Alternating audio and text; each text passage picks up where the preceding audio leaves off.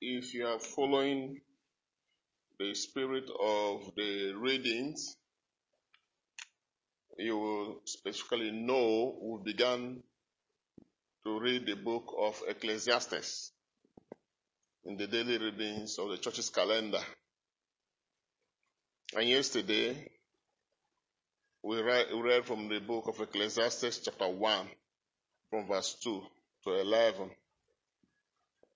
And one of the questions that was asked in that first reading is, what does man gain by all the toil at which he toils under the sun? That question is a very powerful question that needs answer. And the teacher called the Kohelet is speaking from another wisdom. The wisdom of this world will tell you that all our toil is gain. Right? All our toil on this side of life is gain. That's the wisdom of this world. But the wisdom of God is saying that all our toil in this world is zero. It's loss. You see. Then today again, you see, ask the same question. After beginning by saying, for everything there is a season and a time for every matter under heaven. Meaning that in this side of life, there is a season for everything. Meaning there's no permanence. There's no permanence. It comes and it must go. It comes and it must go. And so that is the way we should perceive things that we use. They are transient in nature. They have no capacity to be consistent. They lack that capacity. Everything you see, no matter how you cherish it on this side of life, is cursed with transient dimension.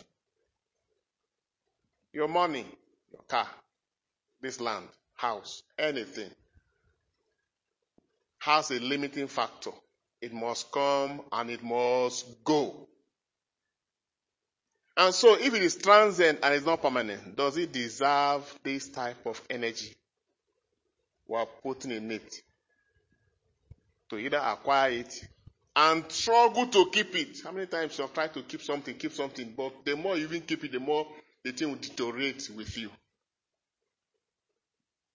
There are some clothes who bought and who have kept them in a box for years. All of a sudden, they will start melting.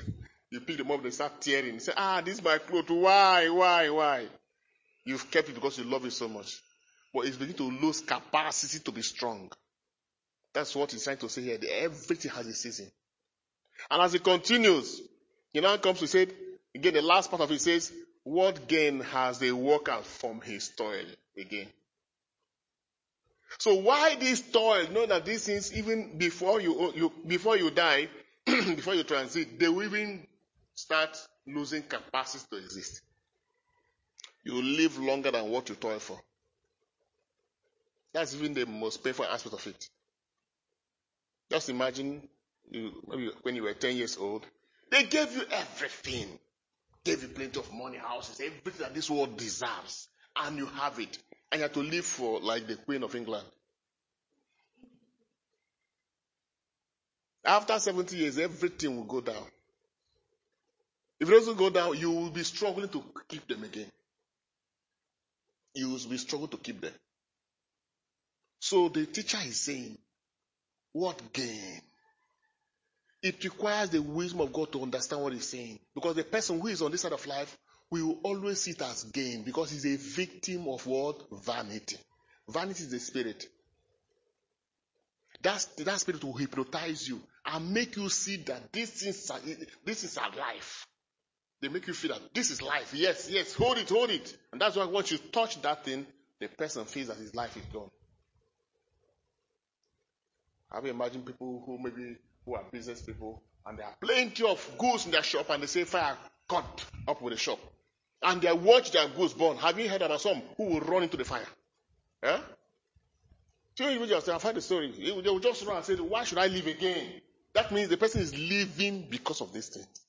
And so now that fire is cutting it, how can I watch this? And the person will come and plunge himself and say, let me die with my goods. That person is possessed by the spirit of vanity. He cannot see beyond it. But I've seen the business that God has given to the sons of men to be very busy with. Now he cannot continue. He says, he has made everything beautiful in his time. I can't go into this one now. This is so deep. It's so deep. And he continues. Also, he has put eternity into man's heart. That means man has capacity to live forever. And actually, that's the fact. Before, if not for the sin of Adam, we are supposed to live forever and ever. From glory to glory. It is the sin of Adam that brought, death. God said, you are dust, and unto dust you shall return. But do you know that in Christ, it has been restored back to us? It has been restored back to us. That's why the final grade, the final maturity you have in Christ is immortality. And that's the kind of church that Jesus is looking for when he comes back. The church that have transcended the dimension of decay, the dimension of materiality. That's the church that Jesus is waiting for. And you are that church is waiting for. I'm that church is waiting for. We must grow spiritually, break off from all this, and put up immortality in a realm where nothing on this realm of life can ever affect us again. That's why he gave us the food, not of this transient life, but the food of immortality. And what's that food? The Eucharist. That's why as much as you are trapped on this side of life, and you don't understand the other side, the more you take the Holy Communion, the more useless you get. It's meant for people who understand the glory of the age to come. That's why Augustine will say, the more you eat it and understand it, the more you become the Eucharist. You become what you eat. That's the bit of it here. So he has put eternity into man's heart, yet so that he cannot find out what God has done from the beginning to the end. So we have an eternal dimension. We have an eternal dimension.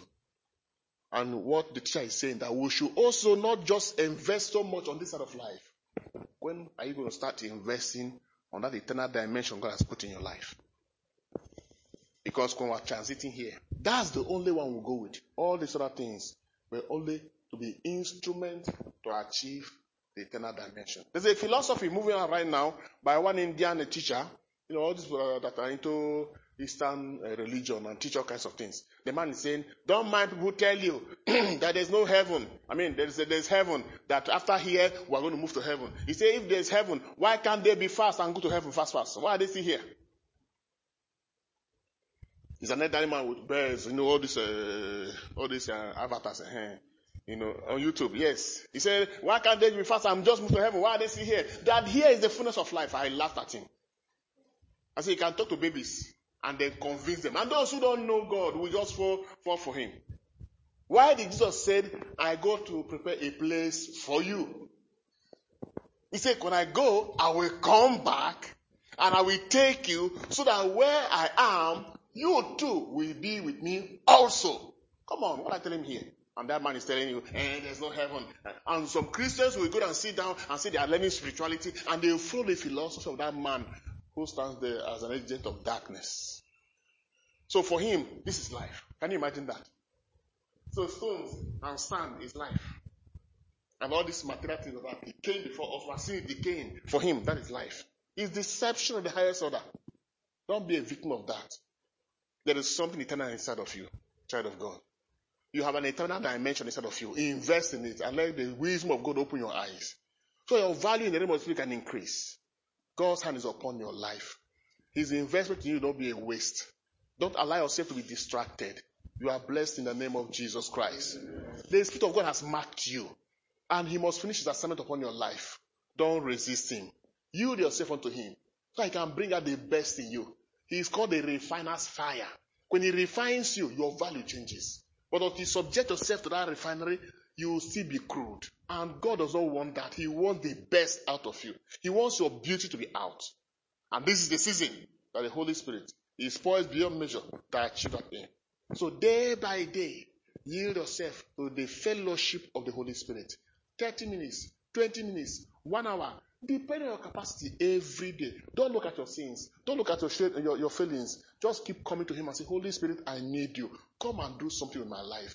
Come and refine me. Help my weaknesses. Help my strength. Help the best me to come out. Because I must please the Father who has created me in His own image and likeness. And that's what Pinocchio did. And he bear the mark of Christ for 50 years. And the 14th. Finally, when you have this grace